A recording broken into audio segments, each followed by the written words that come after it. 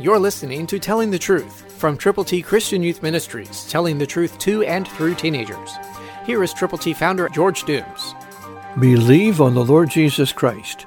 Paul has written to the church at Corinth, letting them know Christ died, was buried, and rose again, and was seen by many, many people.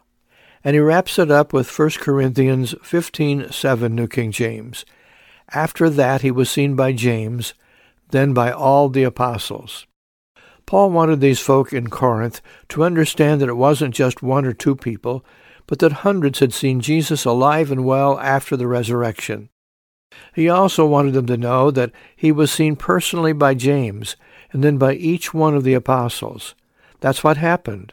That's the way it happened, and he's explaining the gospel. I hope that you will understand the gospel.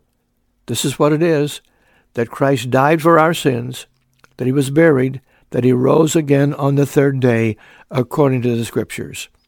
It is because of the death, the burial, the resurrection of Jesus Christ that eternal life is available to you, and to everyone who will admit they have sinned, who will turn to Jesus from their sins, who will believe on the Lord Jesus Christ, and then will confess him publicly.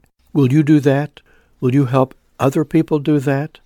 I hope you will. I trust you will.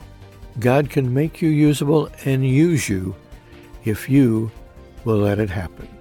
Christ through you can change the world. For your free copy of the Telling the Truth newsletter, call 812-867-2418, 812-867-2418, or write Triple T, 13,000 U.S. 41 North, Evansville, Indiana, 47725. Tune in to Telling the Truth next week at this same time on this same station.